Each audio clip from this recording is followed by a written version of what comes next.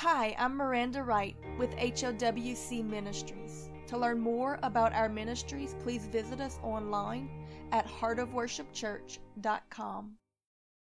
I want to talk to you today about the strength of your covering. My husband put forth great effort recently to build a chicken coop and a rabbit yard for me. It was very strong and secure.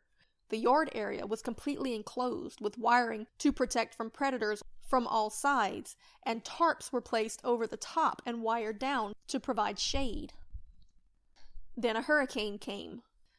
The eye wall of the storm passed very close to us. The winds were horrific.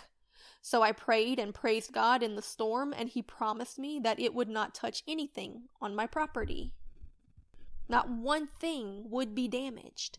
He would cause it to pass over and not touch His anointed, or even our possessions, as a testament to His ability to protect in any situation, and a demonstration of His great mercy and faithfulness. What an amazing promise this was. So at morning's first light, I went outside to see what had transpired during the night, and true to God's word, nothing was damaged at all. The winds had actually been strong enough to push my husband's very large utility trailer sideways across the concrete several feet. But not one thing was damaged, not even a single tarp for my chicken yard was torn. They weren't even loose. They were perfectly positioned like the day that we built it. How amazing! God can truly do anything. However, I did not move in wisdom from this point forward concerning this situation.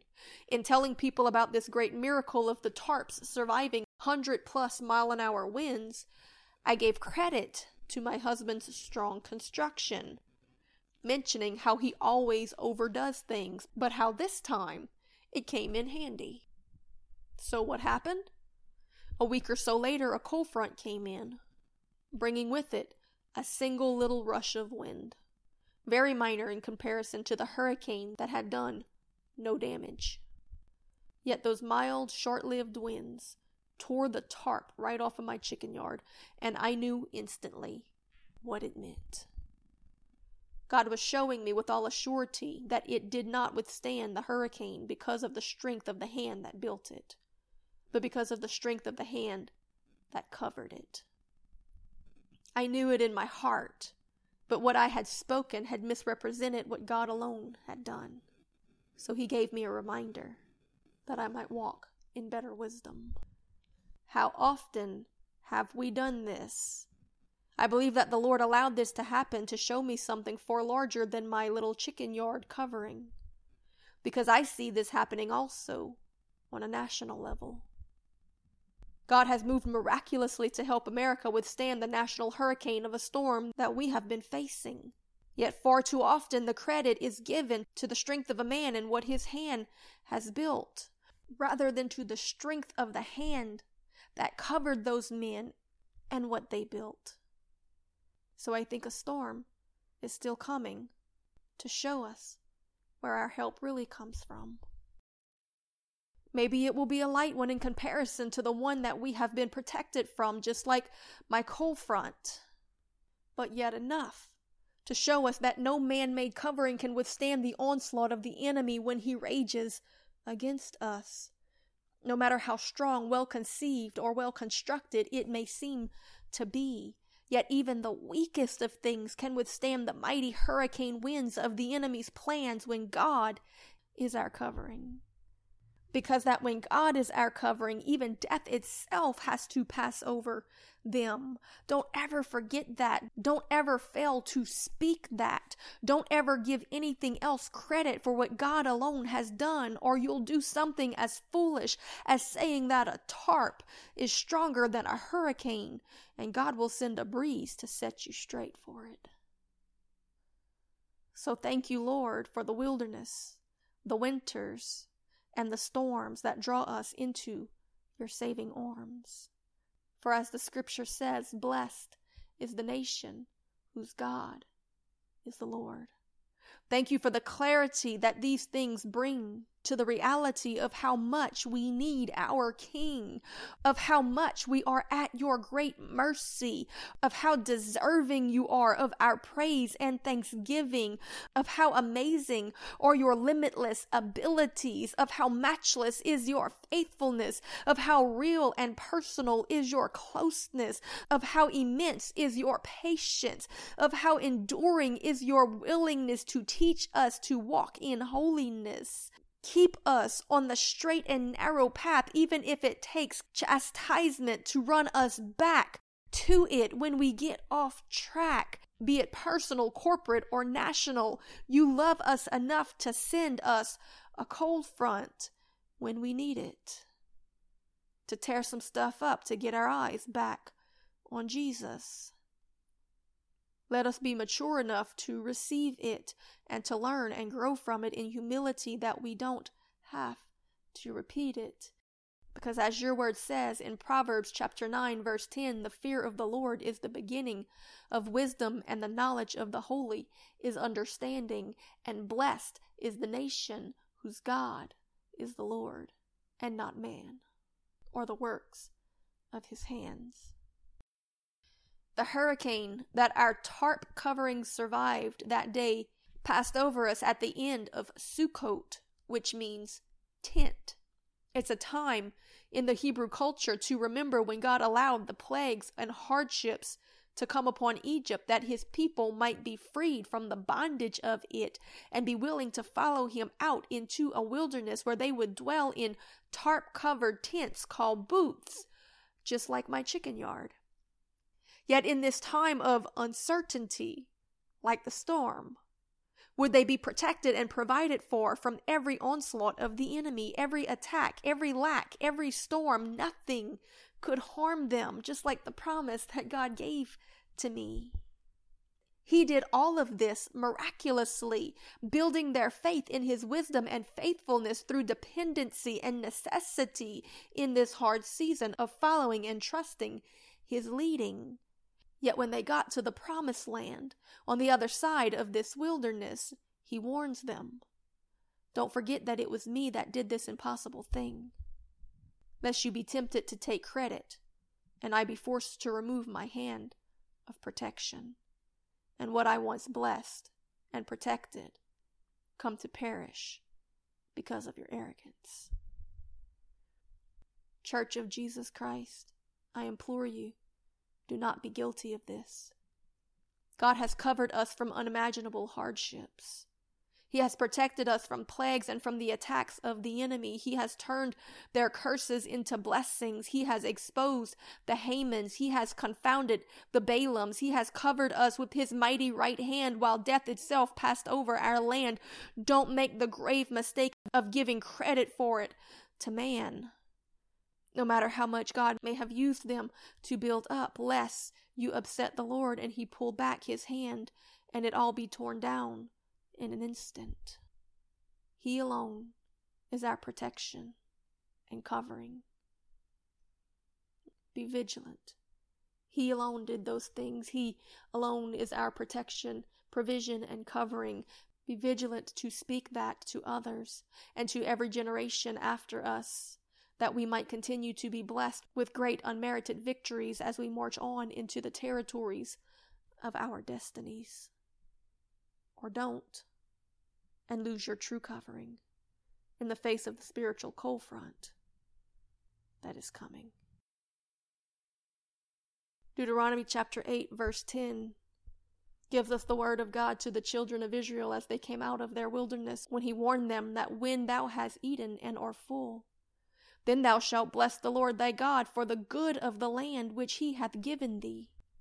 But beware that thou forget not the Lord thy God, in not keeping his commandments and his judgments and his statutes, which I command ye this day to do, lest when thou hast eaten and are full, and hast built goodly houses and dwelt therein, and when thy herds and thy flocks have multiplied, and thy silver and thy gold is multiplied, and all that thou hast is multiplied, then thine heart shall be lifted up, and thou forget the Lord thy God, who took care of you in the wilderness, which brought thee out of the land of Egypt, out from that house of bondage, who led thee through the great and terrible wilderness, where fiery serpents and scorpions and drought, where there was no water, who brought thee forth water out of the rock of flint, who fed thee in the wilderness with manna from heaven, which thy fathers knew not, that he might humble thee, that he might prove to thee, to do thee good at thy latter end. Don't forget, lest that thou say in thine heart, my power and the might of my hand hath gotten me this wealth. No, but rather thou shalt remember the Lord thy God, for it is he that giveth thee power to get wealth, that he may establish his covenant, which he sware unto thy fathers, as it is this day. And it shall be that if thou shalt at all forget the Lord thy God, and walk after other gods, and serve them, and worship them, I testify against you this day that ye shall surely perish. As the nations which the Lord destroyed before your faces, so shall you perish, because you would not be obedient unto the voice of the Lord your God. My friend, this is a very serious thing. We must always give glory to the King. It is not by the strength of our hands or the intellect of a man, but it is by his covering of mercy that we are not consumed daily. Father, forgive us for the times that we failed to say it, to recognize it, and to demonstrate it. God, we acknowledge today that everything you took this nation through from its foundations to today, it was all you. It was your mercy. It was your protection. It was your provision. It was your goodness. And it has led many men to repentance, but they have become arrogant and selfish, and they've filled themselves up on the fat of the lamb, and they've forgotten the hand that has fed them, that led them to such great prosperity and blessing. Lord, let us not look to people for our salvation, but let us look unto the hills where our help truly comes from. We will look unto the Lord, the Holy One of Israel. You cause all manner of hell to pass over us, and permit it not to touch us. Not one hair of our head can fall without your permission. So, Lord, if as a nation we have forgotten this, and you see fit to have to remind us of it, then we pray that our repentance will protect us from these judgments, because we acknowledge you as the true Savior and our spiritual covering. So God, we repent of any time that we ever put faith in anything other than you, whether we meant to or not, or even if we merely spoke it in passing, because your word says that we will be judged for every idle word that we allowed to come out of our mouth. So, Father, we repent of ever even suggesting that any man or work of his hand might be able to save even one of us. No, Lord, you and you alone are our deliverance. And we cry out for mercy for our families, Lord. We cry out for mercy for our churches, Lord. We cry out that you save this nation and this generation, that you pour out your Spirit in such a way that it cannot be contained or compared to anything that has ever come before, but that it bring you glory, Lord, and that it come to validate the true message and teaching that you left us, Jesus. Oh Lord, let not one man glory in your presence. Let nobody ever imply that help comes from a person, but that those that you choose to use in this final hour would be willing to speak forth with all authority and power that only Christ can save. Set your eyes on him and call upon his holy, matchless name.